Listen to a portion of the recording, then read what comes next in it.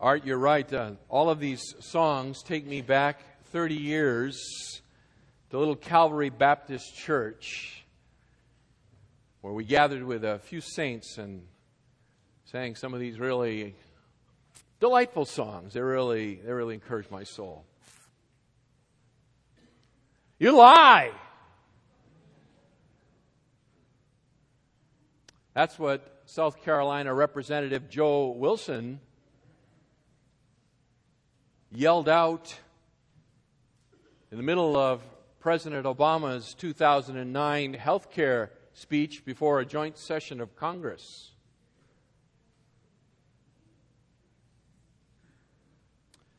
It was an amazing breach of political decorum. Those things are not done. They should not be done. Also demonstrates the depth of the divide, philosophical divide, that we as a nation are presently experiencing. That kind of an outburst also points to the lack of morality in our public political discourse as a people. These kind of things shouldn't happen. They shouldn't happen. A little over a week ago, I was in Springfield, Illinois. It was for a pastor's convention. While I was there, I had a free afternoon. I was able to go to the Lincoln Museum. If you ever have opportunity, by the way, to get to Springfield, Illinois, I recommend that you plan at least one full day for your time there. There was so much to see that I was unable to see. Presidential library and so forth. This is the hometown, of course, of Abraham Lincoln. So I was able to spend an afternoon in the Lincoln Museum. Fascinating place. There was one particular exhibit in the museum, though, that really captured my attention. It was a whole room given over to the public debate that arose in conjunction with his election. By really any serious measure, Abraham Lincoln is now considered, if not the greatest, certainly maybe number 2 of the greatest presidents in the history of the United States. But it wasn't always that way. I hope you know that. In fact, just the opposite. When this man was elected to office, this nation was deeply divided.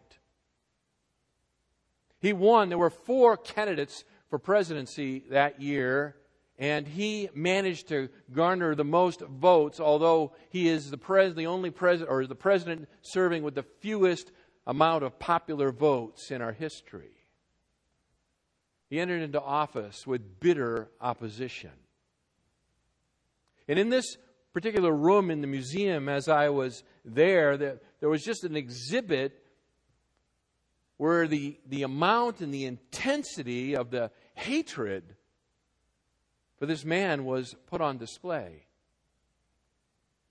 The newspapers of the day were brutal to him, not just in the South, but in the North as well. Regularly, they used adjectives like this to describe Lincoln: a usurper, a tyrant, a bigot, king, a guerrilla, ugly, foolish, stupid, a devil. They mocked his appearance. They mocked his manners. They mocked his intelligence. They mocked his accent. And they mocked his manhood. It was an embarrassment to me to read the diatribes that were pronounced against this man. Shocking.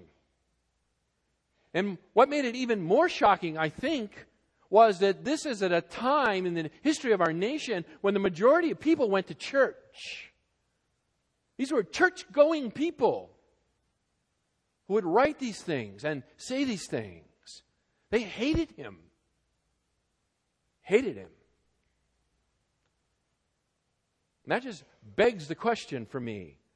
How do we as Christians engage in political discourse?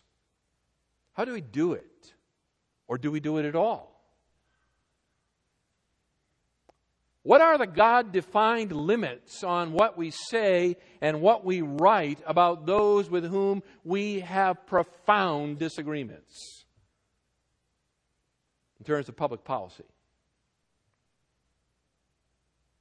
Or maybe this question: should our speech materially differ from those who are unredeemed and do not know the Lord Jesus Christ? Should there be an ability to detect between what we say, what we write, as followers of the Lord Jesus Christ, and what the rest of the world who does not know Him and does not love Him write? Should there be a difference? Open your Bibles to Romans chapter 13. As we return again to the practical outworking of the Christian life with regard to our relationship to our government.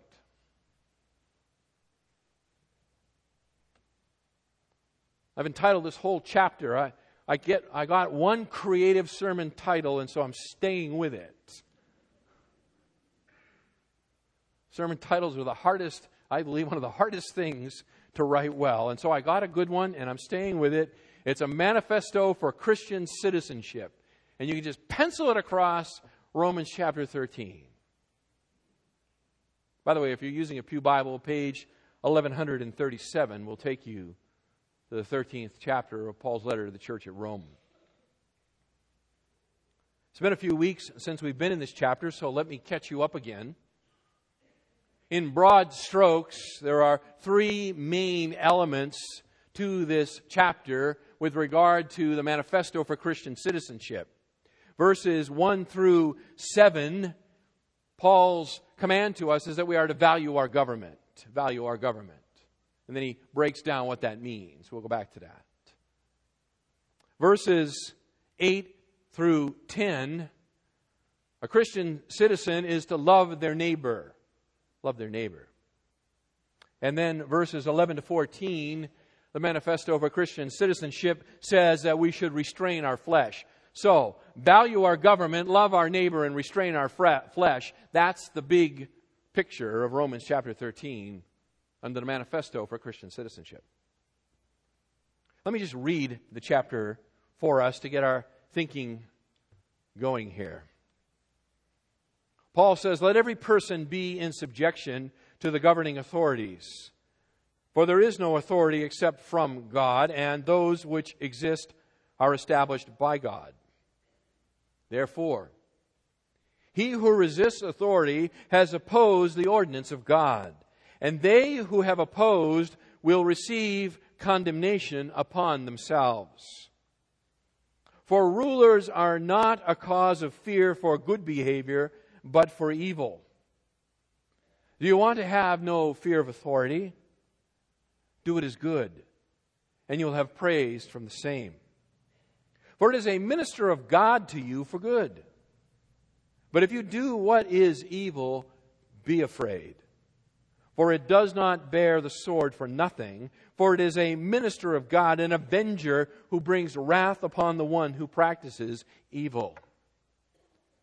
Wherefore it is necessary to be in subjection, not only because of wrath, but also for conscience sake. For because of this, you also pay taxes, for rulers are servants of God, devoting themselves to this very thing. Render to all what is due them, tax to whom tax is due, custom to whom custom, Fear to whom fear, honor to whom honor. Stop right there. This morning we are going to take the time to look at the last clause in verse 7 of this chapter. The last clause. And as we consider that, those words, fear to whom fear, honor to whom honor, we will find in it Paul's command to esteem our leaders. To esteem our leaders.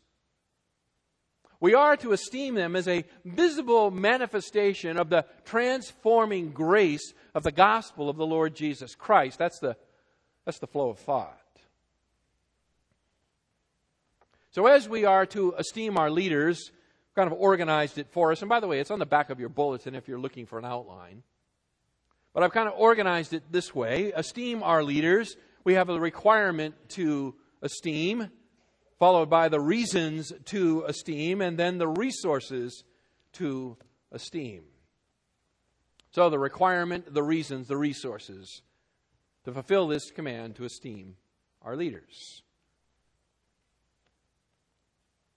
Paul has commanded here every single person, verse 1, without exception, believer and unbeliever alike, to be in subjection to the governing authorities because God is the one who establishes government. It is His good gift to mankind designed to keep people from killing one another in full-blown anarchy. It is the gift of God. It has been placed there for the public good. Verses 1 through 5, Paul develops that argument, and we developed it as well. Beginning in verse 6 and into 7, Paul places two additional requirements upon the Christian. He talks about paying taxes there. Verse 7, he says, render to all what is due them, tax to whom tax, custom to whom custom, fear to whom fear, honor to whom honor. So he essentially puts a twofold requirement on the Christian, flowing out from the understanding that government is a good gift of God and we are to be in subjection to it. The twofold requirement is to pay our taxes, verses 6, the first part of verse 7. And then what I want to focus on with us this morning is the command to esteem our leaders, the end of verse 7, to esteem our leaders. Now, to esteem, just for a dictionary definition for us to get started, is to regard as of the highest order, to think of with respect. So it's the whole issue of respect and thinking well of someone, to esteem them. Render to all what is due them. Give them what is their due. It is our obligation. It is our debt to be discharged. What is the debt, Paul? It is to fear to whom fear, honor to whom honor. That is to esteem our leadership. That is the requirement. That is the debt. That is the obligation that accrues to us as citizens of this country.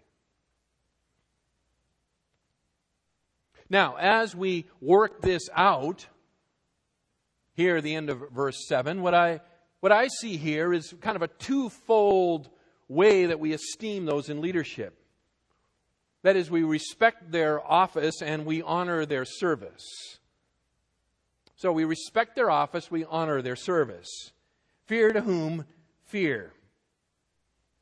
The word fear, the Greek word phobos, it's an interesting word. It's used all over the New Testament, and it always, let me just establish this, it always carries with it a certain aspect of fear. Always has fear in it. So the translation fear is a good translation.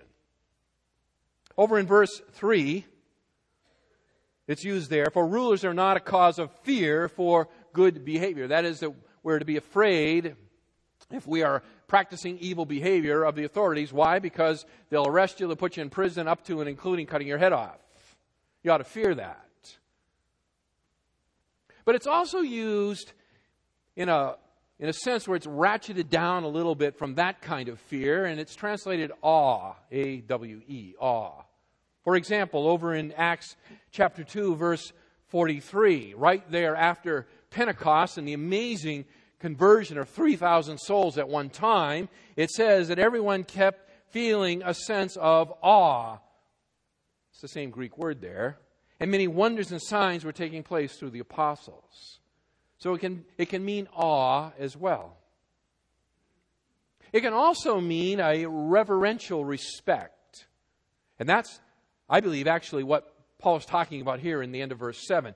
It can mean a reverential respect. For example, 1 Peter chapter 3, verses 1 and 2, Peter says there, in the same way, you wives, be submissive to your own husbands, so that even if any of them are disobedient to the word, they may be won without a word by the behavior of their wives, as they observe your chaste and respectful behavior. Same Greek word.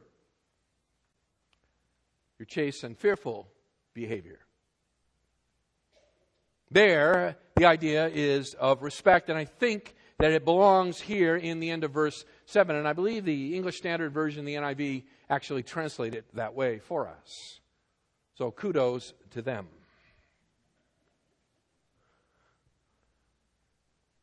God expects us to respect those in positions of leadership over us because God has placed them there. That's the big idea.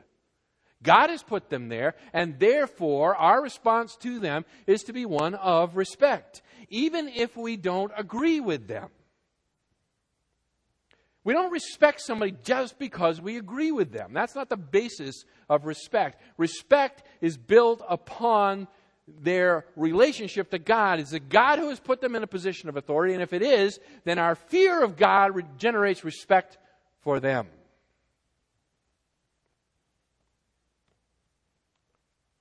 Consequently, here's the whole sermon in one sentence. Consequently, it is never right for Christians to speak disrespectfully of those who are in authority over us. You got it? That's it. That's the whole. I could close it up, but I'm not going to. And we could go home if we could only get a hold of that. It is never permissible. It is never right to speak disrespectfully of those who are in authority over us, who have been put there by God. And that's parents to children. That's leadership in the church. That's leadership in civil society. It's every direction where God has put someone in leadership, we are to respect them, and it is never permissible to speak disrespectfully of them. It's as simple as that.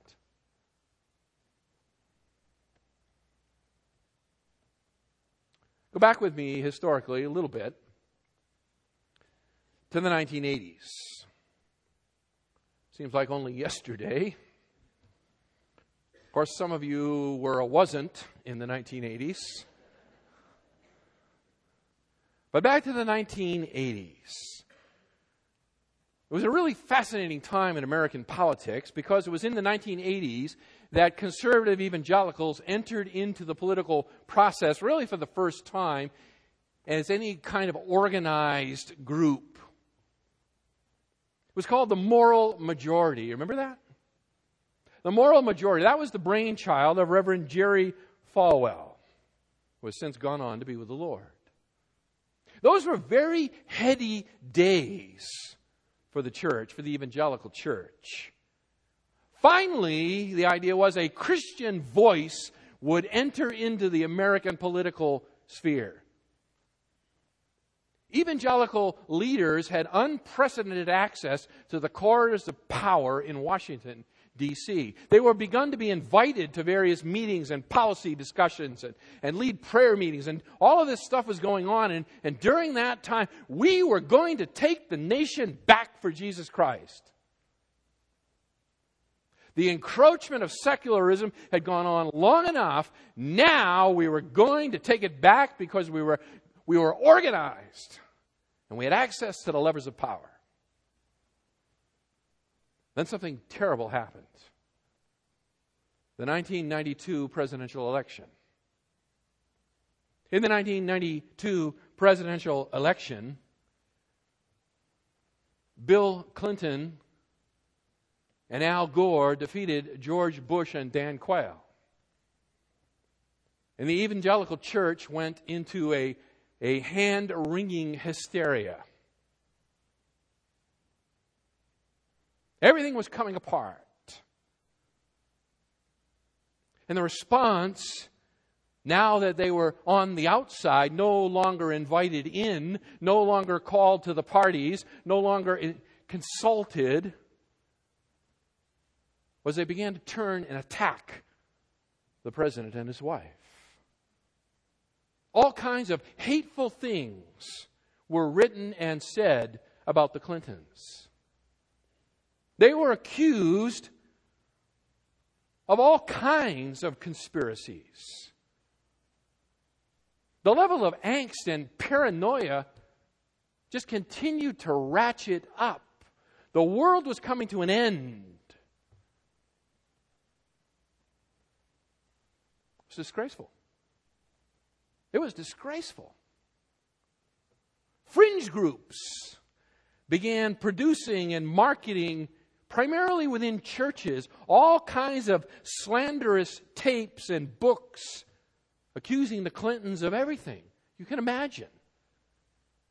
I mean, the man was the Antichrist as far as they were concerned.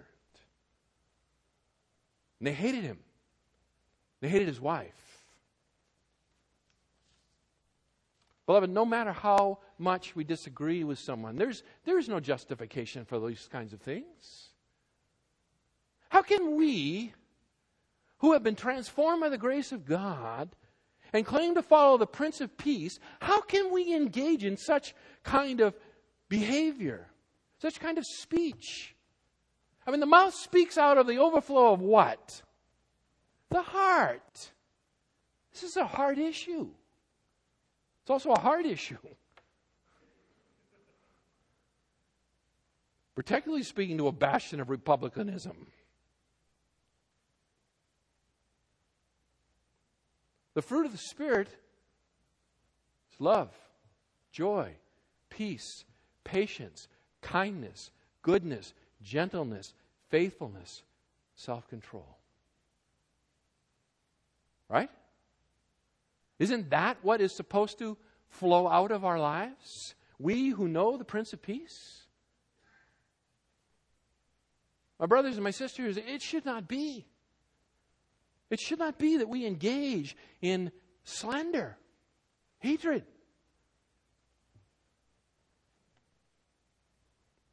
We must respect their office. We must. Secondly, the requirement to esteem says that we must honor their service. The end of verse 7 again. Honor to whom honor. Render what is due them. Honor to whom honor. We have to respect their service. That is, that they are giving themselves to the public good. This is a theological issue. This is not an issue of political ideologies. Now, I understand reality, and I understand that government payrolls are swollen.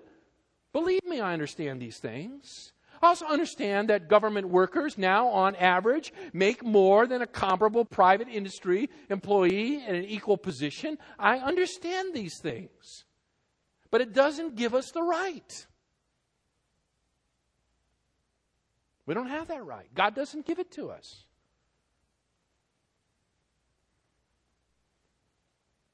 They're servants, verse 6.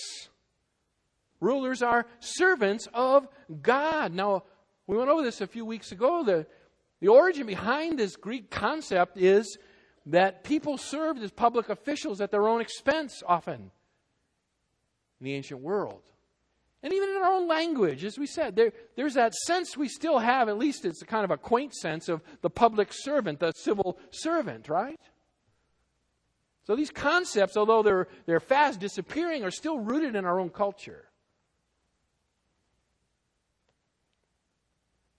Honor their service, Paul says. Honor their service. How do we do it? How do we respect and how do we honor the service of those in leadership over us? Let me give you some practical examples. First, we speak well of them. We speak well of them. That means we are to resist demeaning humor. We are to resist demeaning humor. I understand political humor, and I understand it can sometimes be pretty funny. And you know what? So can dirty jokes. Sometimes they can be really funny. But we're commanded by the Apostle Paul, Ephesians chapter 5 and verse 4, that there is to be no coarse jesting to be named among us. We're not to engage in that kind of speech.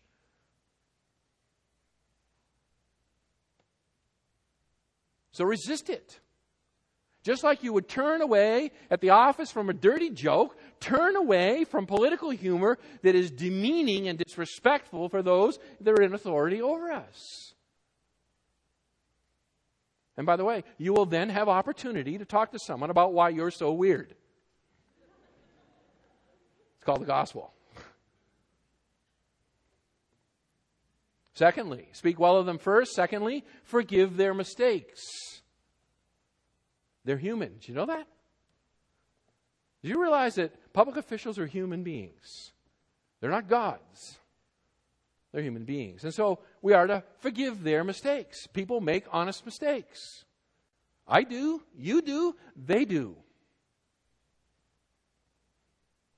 Third, remember that you do not know all the facts behind their decisions. And therefore, many times you are not in the place to make a full and informed judgment. You know, there are actually state secrets that they don't share with us. This is kind of common sense stuff, isn't it? It really is. We just forget it. We forget the fact that we don't know everything. And so, why did they do what they did? There may be a good reason that we just don't know about yet. It's possible. Give them the benefit of the doubt. Don't assume immediately their motives are evil and they're out to get us. Fourth, thank them for serving. Now that's a novel idea. Go into the Department of Motor Vehicles, and when you wait in line, and you finally get to the window, and the clerk behind the window, transact your business with you, well, before you leave, smile and say, thank you. Then their coworker can pick them up off the floor when they faint.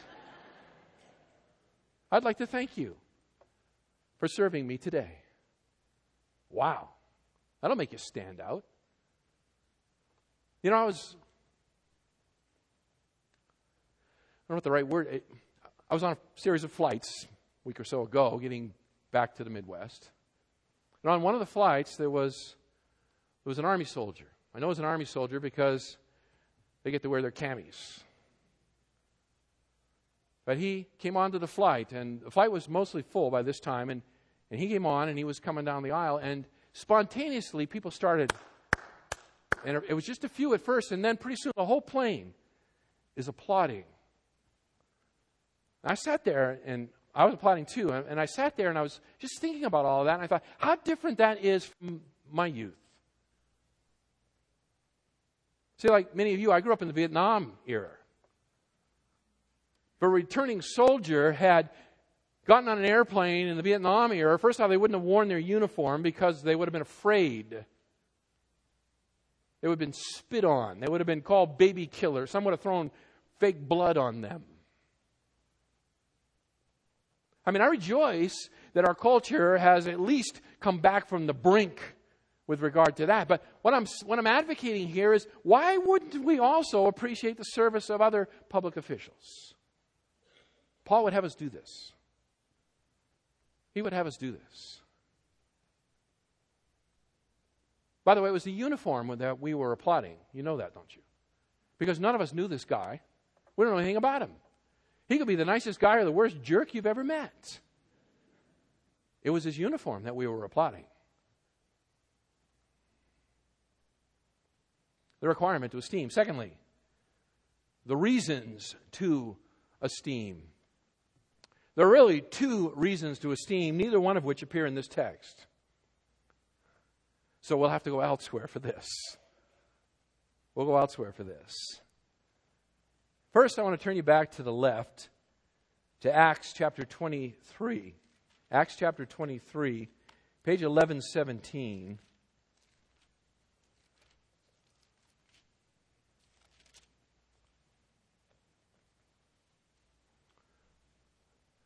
The first of the two reasons why we are to esteem those in authority over us is because of their position.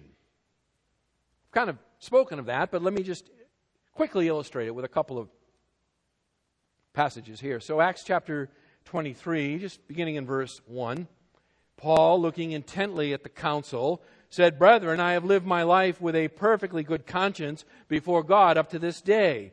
And the high priest, Ananias, commanded those standing beside him to strike him on the mouth. Then Paul said to him, "God is going to strike you, you whitewashed wall." That's kind of like biblical swearing.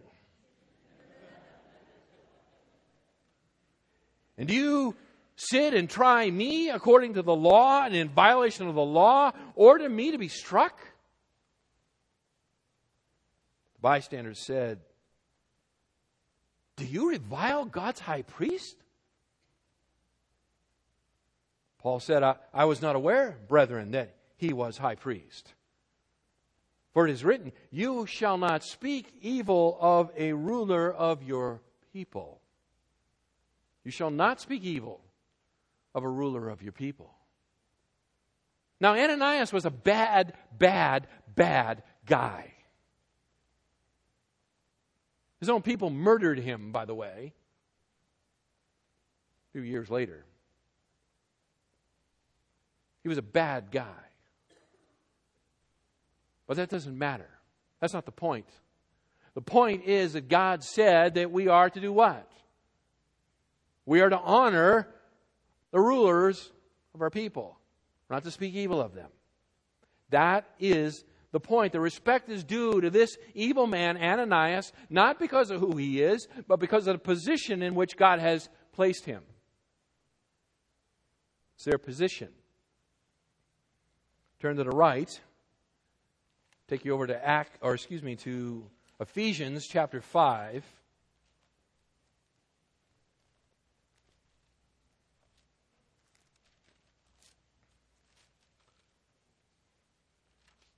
Ephesians chapter 5 and verse 23. The reasons to esteem leadership is because of their position. We saw that in Paul with Ananias. We see it here in Paul's treatment of the relationship between husbands and wives. Verse 23, for the husband is the head of the wife, as Christ also is the head of the church, he himself being the Savior of the body. What Paul says is that there is a statement of fact. There's a reality going on here. The reality, the statement of fact, is the relationship of husband and wife within a marriage. And that is the husband is the head. Not the husband should be the head. Husbands, be the head of your wife. No, husbands, you are the head. It is a position that God has put you in by virtue of the fact that you are a man, she is a woman, and you are married. You are her head. What kind of head you are is a completely different discussion. But the reality of your headship exists, and it exists, by the way, not just for Christians, it exists for all men and women together in marriage. You are her head. Therefore, verse 33, let each individual among you also love his own wife even as himself, and let the wife see to it that she, respect, by the way, same Greek word, translated fear, let's see that she respect her husband. Why should a wife respect her husband? Because he's a really nice guy. Because he does such a fine job of loving her and serving her, nourishing her and cherishing her. And if he doesn't, she's not to respect him. Actually, just the opposite.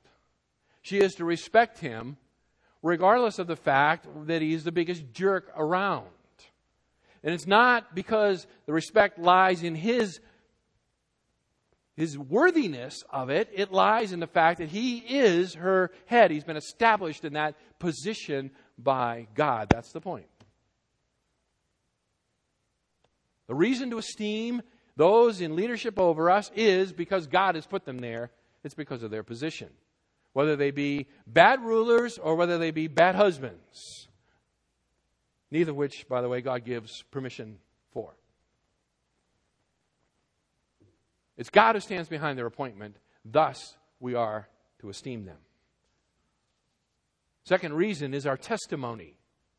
The second reason we are to esteem those in leadership is our testimony. For that, you need to turn to the right to 1 Peter chapter 2.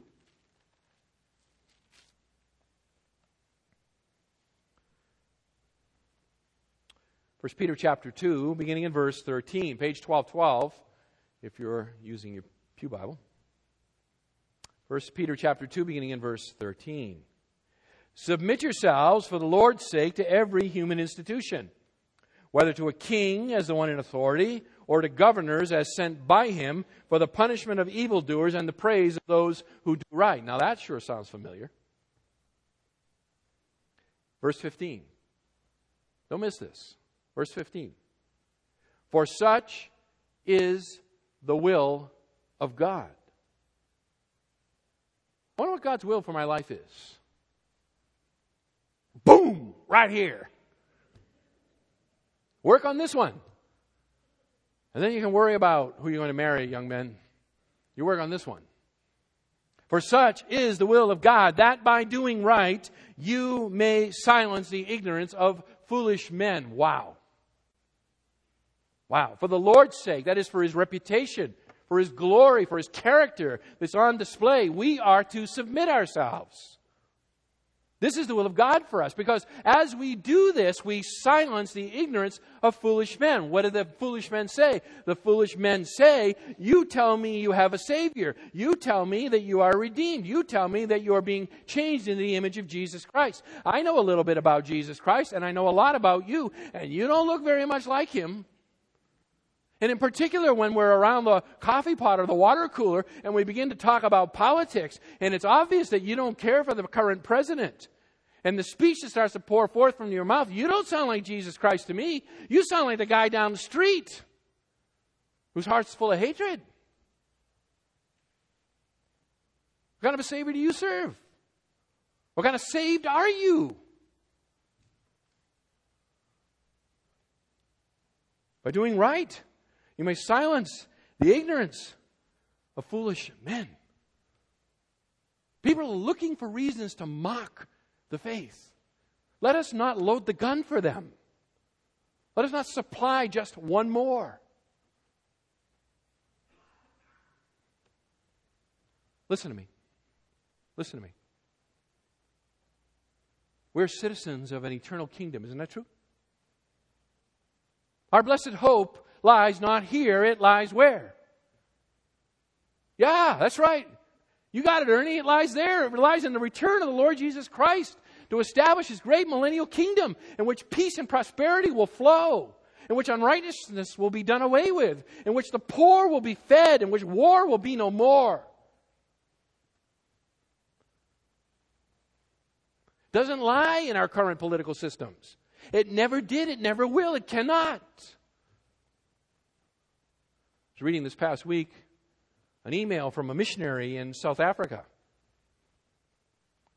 He said the following, speaking about the current state of America, and in particular, the evangelical church in America. He said, and I quote, America has so many luxuries that have become liberties, preferences that have become essentials, wants that have become needs. And I was pierced to the heart when I read that. We wrap up so much of what we understand about the Bible in our own political framework. And we get more exercised, more indignant, more passionate, more energized over political processes than we do about the life-changing gospel of Jesus Christ. And brothers and sisters, that should not be. Should not be. Be passionate, yes. Vote your conscience, yes. Be informed, yes. Exercise your citizenship, absolutely. But remember, it's not here. It's not here. It's there. That's what it's about.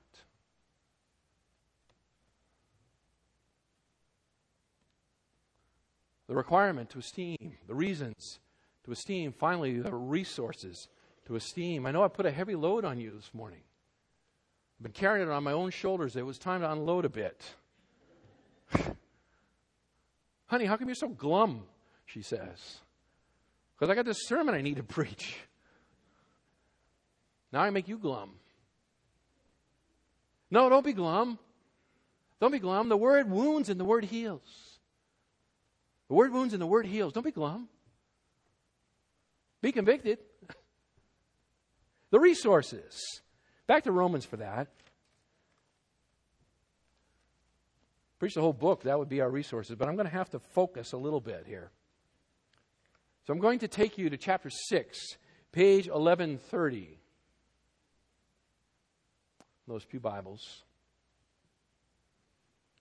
Listen, when we believe on the Lord Jesus Christ, we are changed. We are changed. Isn't that true?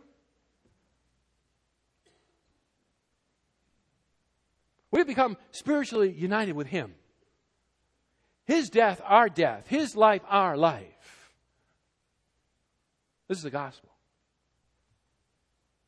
Verse 2, chapter 6. How shall we who died to sin still live in it? Or do you not know that all who have been baptized into Christ Jesus have been baptized into His death? Therefore we have been buried with Him through baptism into death, in order that as Christ was raised from the dead through the glory of the Father, so we too might walk in newness of life. For if we have become united with Him in the likeness of His death, certainly we shall also be in the likeness of His resurrection. And knowing this, that our old self was crucified with Him, and that our body of sin might be done away with, that we should no longer be slaves to sin, for he who has died is freed from sin. Stop there. Paul is saying, wait a minute. We got to preach the gospel to ourselves. We need to be reminded of something. And that is, in our faith union with Jesus Christ, we spiritually died in His death. His crucifixion becomes ours. It shatters the bonds of sin. And in His resurrection to life, we rise to the newness of life. And the life of God Himself now resides within us.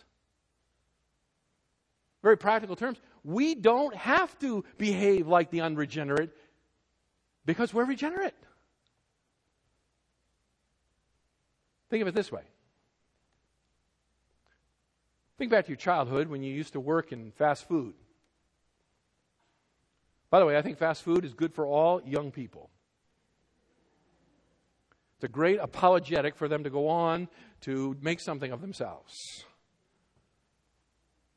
But think back to one of those fast food experiences you had, or some other dismal job in which you had a boss who was very difficult to work for. Always on your case, always getting on you. Then it came up near the end of the summer and you quit. Well, then you go back to the restaurant, of course, right? And you walk back up to the counter and you begin to order whatever it is you're going to order. And the boss comes out and it says, hey, get around here at the counter. Get that mop. Get that floor washed. Get in that bathroom and clean that thing. And you look at him and you say, I don't work for you anymore. You clean it yourself. You're not the boss of me. See, that's what happens with sin. That's what Paul's saying happens with sin. Used to be sin was the boss of you. You're in bondage. You're in slavery to sin. You have no choice but to obey its lusts. But now in Christ Jesus, the very life of the living God resides within your heart. The chains have been shattered. You no longer have to obey. And so when sin comes calling, you tell him to get lost.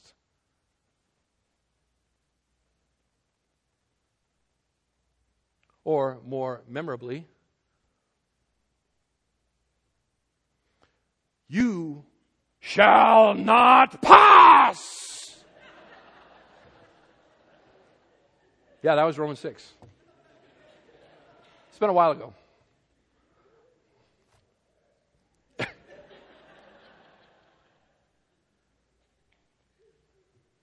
But what's the point? The point is sin's power has been broken in our lives. We do not have to engage in hateful political speech. And we should not.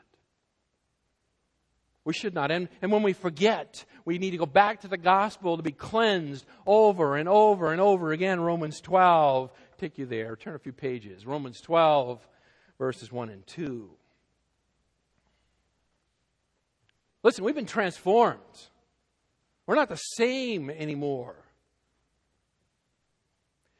Our mind needs to be renewed.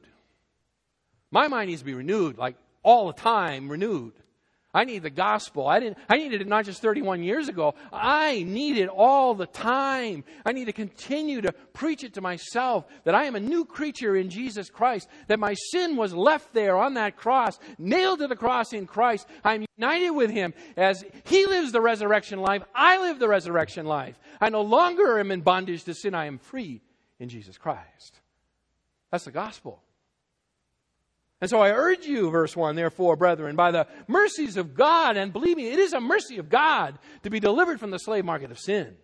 I urge you by the mercies of God to present your bodies a living and holy sacrifice acceptable to God, which is your spiritual service of worship. And do not be, what? Conformed to this world, but be transformed by the renewing of your mind, that you may prove what the will of God is. That which is good and acceptable and perfect. This is the power of Christ in me. This is the power of Christ in you. If you have come to Him by faith. If you have repented of your sin, if you have turned from your sin and fled to the cross of Christ to grab hold and hang on. Saving faith. And even that, not of yourselves. It is a gift of God, lest anyone should boast. Listen, it's all of God. It's all of God from start to finish. It's not of me. It's not of you. It's all of God. Beloved, Scriptures are exceedingly clear. Exceedingly clear. We must respect and we must honor our governmental leaders. There's no wiggle room here. Listen to me. The November election cycle has started. It starts earlier and earlier and earlier. It's on. And as we continue to approach these midterm elections, the decibels of political slander will continue to grow higher and higher and higher. The divisions, the deep divides within our country will become sharper and sharper. The political rhetoric will become more and more hateful. The willingness to compromise on anything will become increasingly separated one from another. We're not to be stoking those fires. We are not to be the ones who throw gasoline on the fire. We are not the one to repeat the innuendos, the rumors, the slanders. Listen to me. Don't pass on those emails. Don't do it. I've received some that are flat out slanderous. They're not true. Let me let you in on a clue. You can't believe everything you read on the internet. Did you know that? Beyond that, you can't believe everything you see on the internet. There's this program called Photoshop. If you're not familiar with it, you should be. Because seeing is no longer believing. People say all kinds of hateful things. Things that are flat out not true. But we get blinded by our passions. And we enter right in. Beloved, these things should not be. They should not be. We should not be seduced into participating in this kind of societal sin. And when we begin to take this command seriously, we will begin to act in a way that we are salt and light in our society. We will begin to pull it back from the brink. Do we want a civil war? Is that what we really want? Would we like our political differences settled at the point of a bayonet? One of the exhibits in the Lincoln Museum was an interactive map, like a video map of the United States, the beginning of the Civil War. So the map starts and it shows the secession of the southern states and it shows the northern states of the Union. And then there's a little time calendar. It starts clicking. It's all video. And you can see the movement of battles back and forth as territory is contested repeatedly. And in the lower right hand, there's a casualty counter. It starts to go like this. And then it goes faster, faster, and faster, and faster, and faster. Until it's a blur.